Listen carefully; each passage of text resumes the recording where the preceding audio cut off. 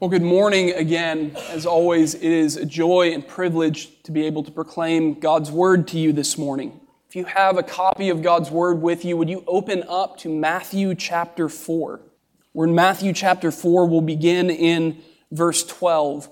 And everything that we have seen so far in the Gospel of Matthew has been preparation and setup for Jesus' public ministry. Matthew told us about Jesus' background and identity in chapter 1. Then after his birth, the nations began to come to him, and then God protected him from Herod. In chapter 3, John the Baptist came to prepare the way for the Lord, and then Jesus is baptized and anointed for his ministry. And then we saw at the beginning of chapter 4 last week that Jesus underwent temptation and testing in the wilderness as he prepared for his ministry. Today in Matthew 4:12 to 25, we finally see the beginning of Jesus' ministry. We finally hear the public words of Jesus and see the public acts of Jesus. And so we're going to see and hear from Jesus what the gospel is all about today. It's about the true King coming to establish his kingdom. But what we're going to see today is what the establishment of that kingdom means, particularly for a broken and sinful world like ours. But before we see that in God's word, let's ask for his help. Would you all pray with me? Heavenly Father, as we read your holy word, I ask that you would give us your spirit of wisdom and revelation, that we might know and love your Son, Jesus Christ, more. Open our minds, our hearts, and our wills so that we may hear your word and believe it. Speak, Holy Spirit. Your people are listening. Amen. This is Matthew chapter 4. We'll begin in verse 12. Now, when he heard that John had been arrested, he withdrew into Galilee.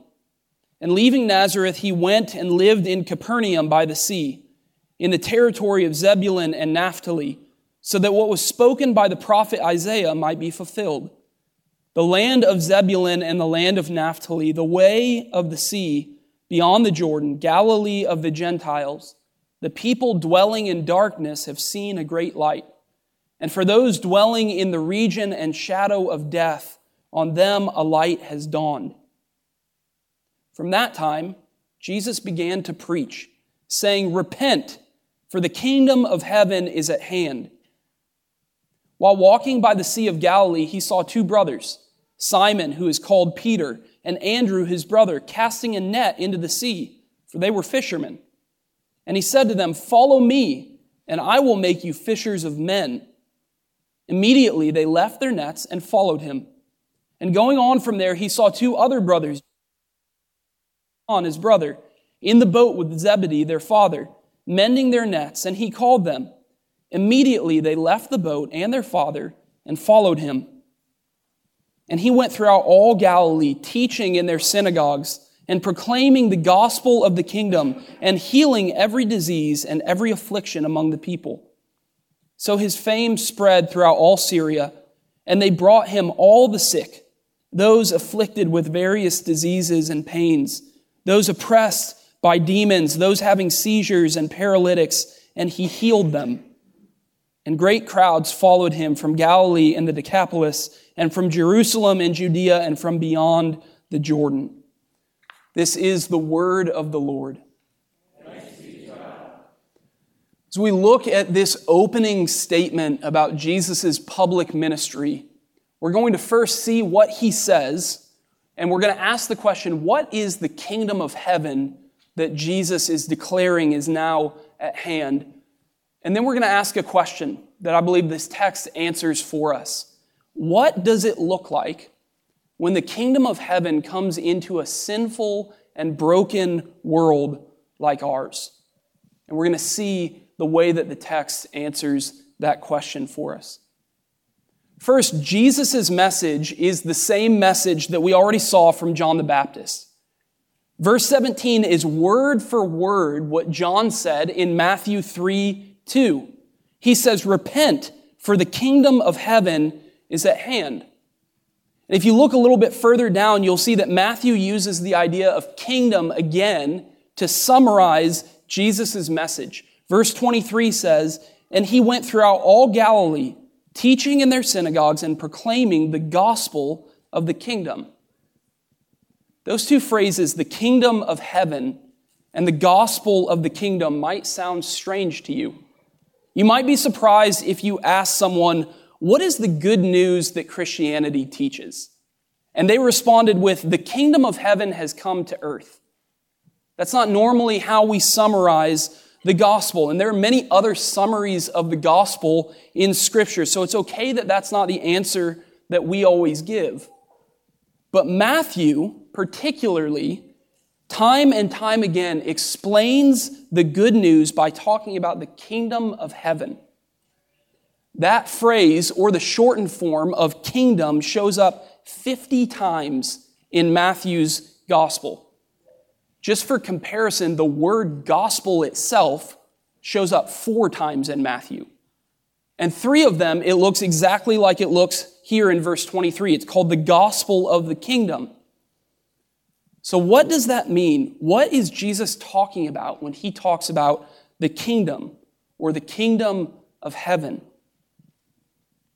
Part of the answer is what we've already seen a lot in the Gospel of Matthew. Jesus is a king. Matthew makes this clear from the beginning to the end. He began the book by telling us that Jesus is the Christ, or the Anointed One, and he is King David's son. That's all the way back in verse 1 of chapter 1. Jesus is the long-awaited king from God who will rule over an eternal kingdom. All of that Old Testament expectation is answered and found in Jesus. We saw that in Matthew chapter 1, and then a king is exactly what the Magi were looking for in chapter 2. They said, "Where is he who has been born King of the Jews? For we saw his star when it rose and have come to worship him." From day 1 and from verse 1, it has been clear that Jesus is a king. He is the promised king of the Old Testament, the promised king who the saints have been waiting and longing for. After the resurrection, Jesus goes up with his disciples at the very end of the Gospel of Matthew. And what does he say on the mountain? "All authority in heaven and on earth has been given to me." Kingdoms have kings, and Jesus is the long-awaited king that God had promised to send. But Jesus doesn't just tell us that a kingdom is at hand, but that the kingdom of heaven is at hand. What does he mean when he says the kingdom of heaven? If you read commentaries on the Gospel of Matthew, you will read some scholars who say that Matthew has Jesus saying kingdom of heaven instead of kingdom of God, which is what the other gospel writers typically use, because Jews didn't like to use the name God. They were afraid of taking the name of the Lord in vain, and so they didn't like to use the word God.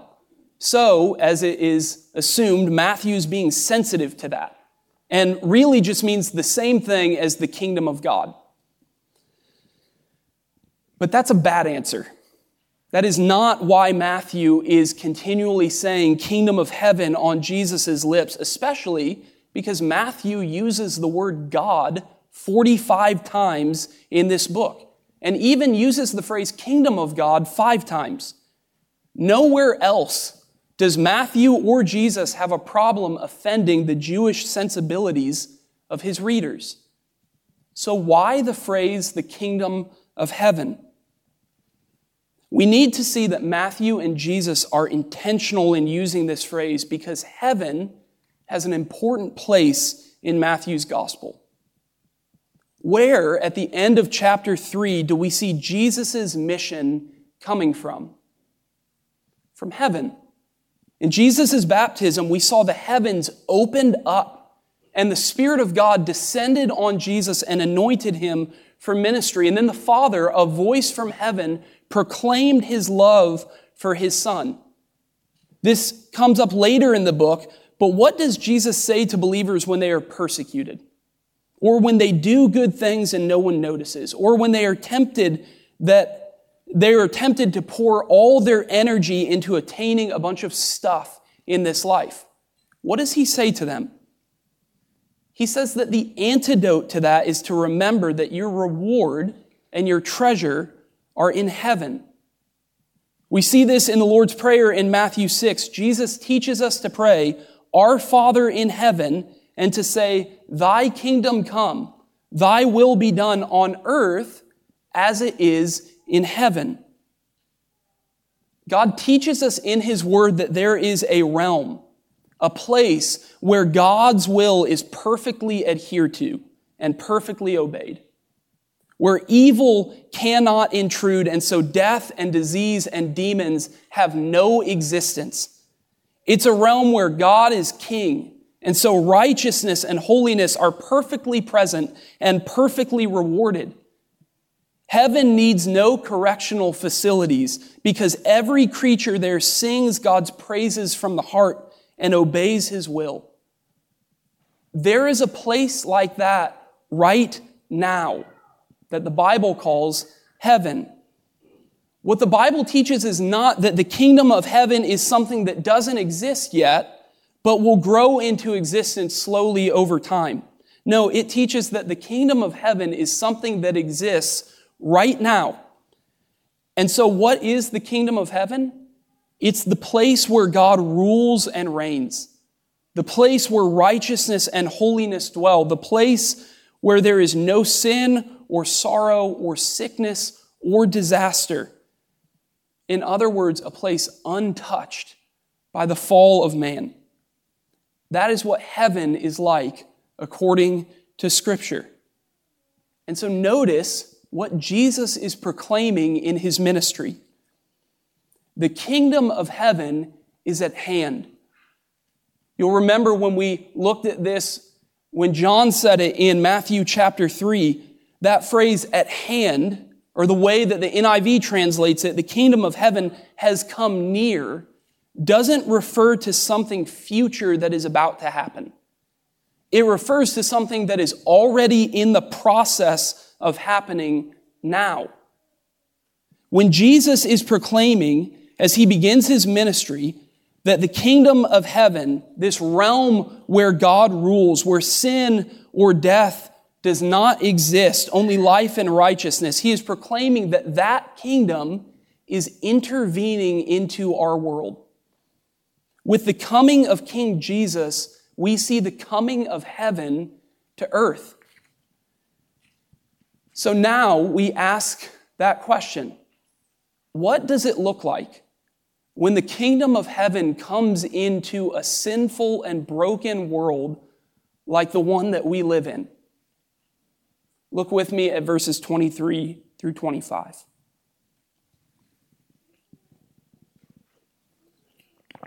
"And He," that's Jesus, "went throughout all Galilee, teaching in their synagogues and proclaiming the gospel of the kingdom and healing every disease and every affliction among the people.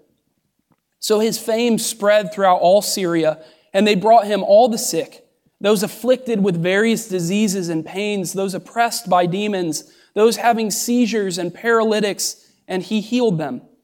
And great crowds followed Him from Galilee and the Decapolis, and from Jerusalem and Judea, and from beyond the Jordan."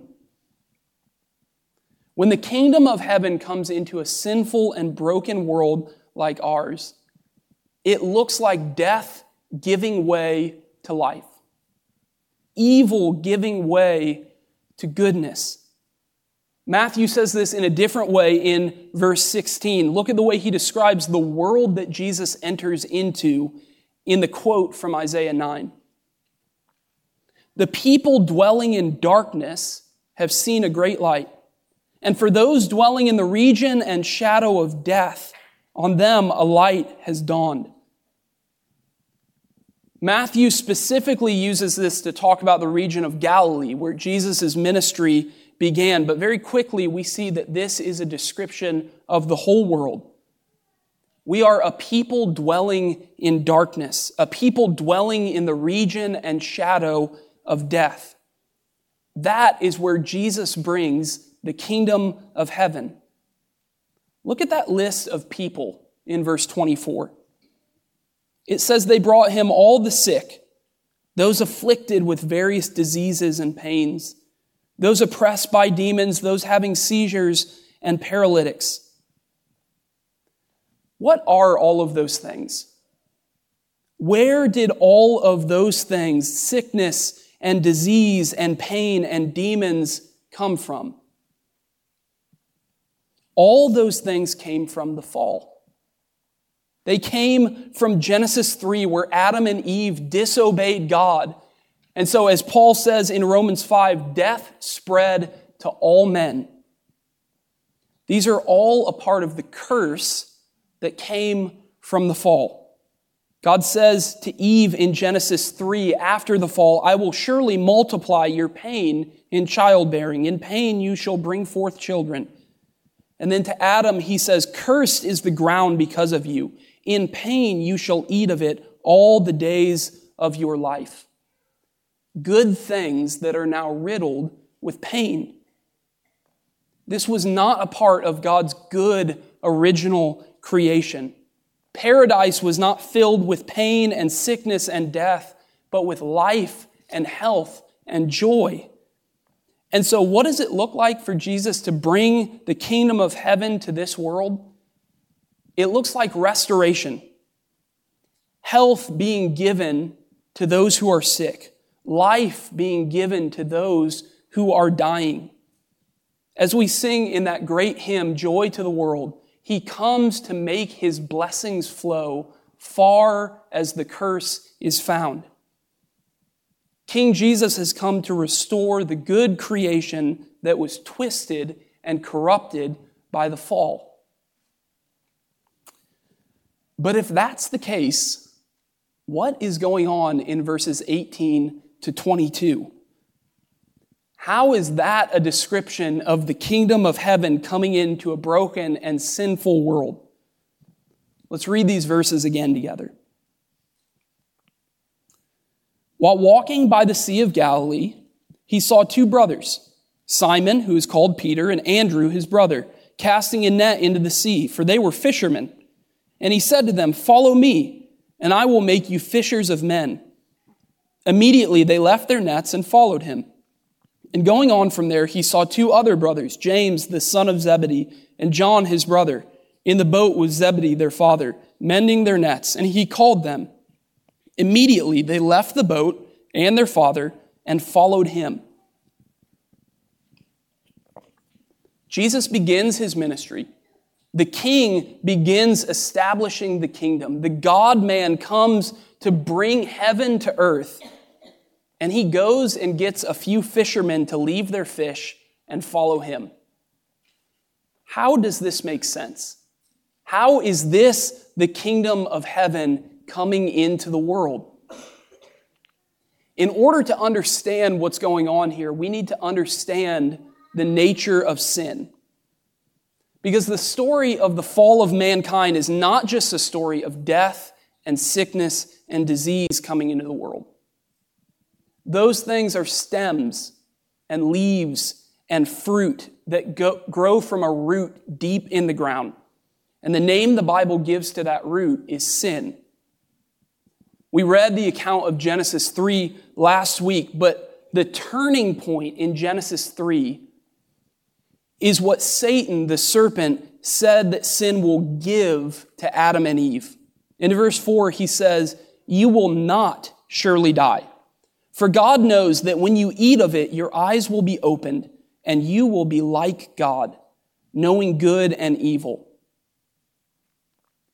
Adam and Eve had been given life and health and joy, all from the hand of God. And what Satan convinced them of is that they were better off without God. They could find more life and health and joy on their own than they could with God. Sin is not just breaking God's law. It is rejecting God as God. God was the king over them, but they wanted to be their own kings. They didn't want God to have his rightful authority over them anymore. They wanted autonomy and independence. They wanted to choose how they would live by pushing God out of the picture. Sin is pushing God off the throne and demanding that you be your own king. Listen to the way that author Paul Tripp describes the problem of sin in our lives. He says, we are all kingdom-oriented people. We always live in the service of one of two kingdoms. Either we live in service of the small, personal happiness agenda of the kingdom of self, or we live in the service of the huge origin to destiny agenda of the kingdom of God. When we live for the kingdom of self, our decisions, thoughts, plans, actions, and words are directed by personal desire. We know what we want, where we want it, why we want it, how we want it, when we want it, and who we would prefer to deliver it. We seek to surround ourselves with people who will serve our kingdom purposes. And we evaluate them not from the perspective of the laws of God's kingdom, but from the perspective of the laws of our kingdom. He then says that changing that commitment to the kingdom of self begins when you begin to pray this radical prayer. Your kingdom come. Your will be done right here, right now in my life as it is in heaven. Sin is not just about breaking God's law. It's about demanding to be kings of our own little kingdoms, what Paul Tripp calls the kingdom of self. It's about living your life for you and your own desires. When Jesus comes into the world, he comes as the one true king. He comes to take away the small personal happiness agenda of the kingdom of self and calls you to live in the service of the huge origin to destiny agenda of the kingdom of God. He calls you to hand over the authority of self and submit instead to his good, wise authority. That's what Jesus is doing with these 4 disciples here in verses 18 to 22. Remember, he begins the summary of his ministry with the word repent. Turn. The king is here, so give up your rebellion. Give up your own little kingdom. Repent and come into the service of his kingdom. That's what he is calling these first disciples to do. Now, to be clear, the point of the passage is not that fishing is a sinful vocation. The point is also not, just so we're clear, that Jesus calls every one of you to leave your ordinary, regular life that you are living right now. Your job, or your parents, or the city you live in. In Mark 5, Jesus heals a man possessed by a legion of demons. And as Jesus gets into the boat to leave, the man begs him to let him come with him. But Mark says, and Jesus did not permit him, but said to him, go home to your friends and tell them how much the Lord has done for you and how he has had mercy on you. Repentance for this man meant staying exactly where he was and living a life transformed by Jesus in that place. If we try to take every story in the Gospels as a direct command for our life, we are going to get confused. I was talking to Weston Duke about these verses this week, and I thought his takeaway was great. He said, repentance may not look like a change in vocation for you, but it does mean giving up authority over your life. You are not in charge anymore. This is what Jesus is saying to these disciples, and this is what he says to you. The good news is that I have not just come as king of the world, but I have come as the king of your life. Stop serving your own little kingdom and begin serving the kingdom that you were made for. This is why these two paragraphs next to each other at the beginning of Jesus' ministry are so important. Because we are thrilled to hear that Jesus has come to push back the curse of death and sickness and disease. We are overjoyed to hear that pain and sorrow and sadness are coming to an end. But then when King Jesus tells us to stop living for ourselves and to begin living for Him, it doesn't sound like such good news to us.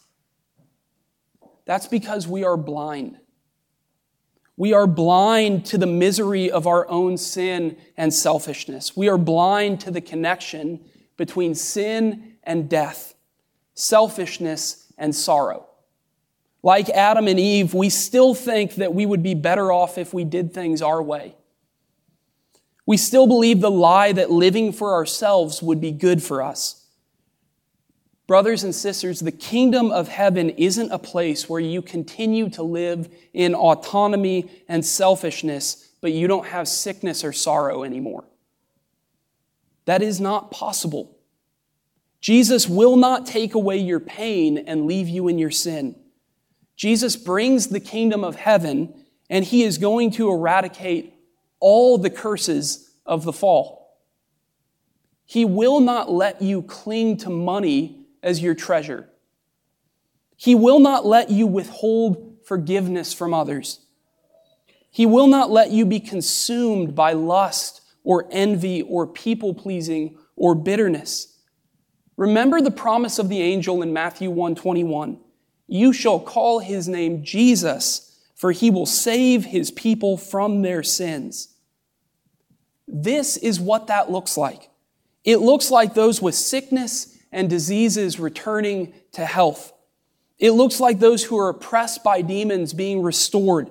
It looks like those who are in pain being relieved. And it looks like those who are living for their own little kingdom of self being set free to live for the kingdom of heaven. This is what Jesus has come to do. The gospel message is not one or the other. We Christians continually swing the pendulum on this. Jesus has not just come to save your soul. You are a unity of body and soul. From beginning to end, God cares about your body. He looked at it in creation and said, "It is very good." Your body bears the curse of the fall, but Jesus comes taking a human body to Himself and then relieving people of their bodily ailments. What is the last line that we just confessed in the Apostles' Creed this morning? We believe in the resurrection of the body and the life everlasting. God cares about your body. He cares about your pain and your frustration and the fact that your body is wasting away. He will not leave your body to decay, but promises to resurrect and restore it for life everlasting. But Christianity is not just about the body. We are not materialists or naturalists who think that what you see is all there is. You have a soul, and your soul is marred with sin. Jesus did not come to relieve you of your immediate pain and leave your soul to be consumed by sin. The root of death is sin, and Jesus has come to save His people from their sins. Whole people, body and soul. This is the gospel of the kingdom. Jesus has come into the world to free you of your sin and restore the goodness of creation. He comes to make His blessings flow far as the curse is found. But the very obvious fact is that we do not see the fullness of this kingdom right now. There are still people in this room who are sick, who are in pain. All of us in this room are in the process of dying. All of us in this room still fight sin daily and give in frequently. This is the question the disciples are constantly asking Jesus. What are you waiting for? Will you at this time restore the kingdom to Israel? Are you not going to judge evil and sin now? Are you bringing the kingdom or not? And Jesus says, the kingdom of heaven is like a grain of mustard seed that a man took and sowed in his field. It's the smallest of all seeds, but when it has grown, it is larger than all the garden plants and becomes a tree. He continually shows that his timing is not our timing. We want all of this now, but Jesus has a different plan. Peter says in Matthew 16 that Jesus is the Christ, the Son of God. And from that time, Jesus began to show his disciples that he must go to Jerusalem and suffer many things from the elders and chief priests and scribes and be killed, and on the third day be raised. We're about to enter into a season that we call Advent, which means coming. It's a season of waiting, remembering how the people of God in the Old Testament waited for the coming of Jesus into the world. But it's also a season to recognize that we too are waiting for the return of Jesus, waiting for Jesus to bring the kingdom of heaven in full, waiting for Jesus to restore our broken bodies, to cast out evil and sin once and for all. And so we wait, but we don't wait in despair. We wait in hope and trust and expectation. We cling to the sure and certain promises of God. Revelation 21 says, "Then I saw a new heaven and a new earth, for the first heaven and the first earth had passed away, and the sea was no more. And I saw the holy city, New Jerusalem, coming down out of heaven from God, prepared as a bride adorned for her husband. And I heard a loud voice from the throne saying, 'Behold, the dwelling place of God is with man.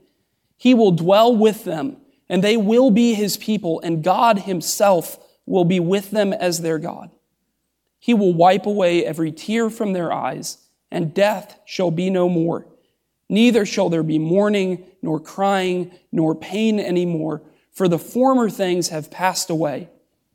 And he who was seated on the throne said, 'Behold, I am making all things new.' Also he said, 'Write this down, for these words are trustworthy and true.'" What we see in Matthew chapter 4 in part is what we will one day see in full. The kingdom of heaven is breaking into our world. The King has come. And so we live and we trust and we pray in hope and in confidence as we wait for him to bring his kingdom in full. Would you all pray with me? Father, we do pray, thy kingdom come, thy will be done on earth as it is in heaven. We pray that for those who are being persecuted across this world because of their love for you and their confidence in Jesus. We pray that for ourselves as we see that our outer self is wasting away, but our inner self is being renewed day by day. We pray that for ourselves as we fight sin and temptation. We cry out, "How long, O Lord?" But we pray it in trust. We pray it in confidence, knowing that you will one day do what you have said you will do. And so we pray, come quickly, Lord Jesus. Amen.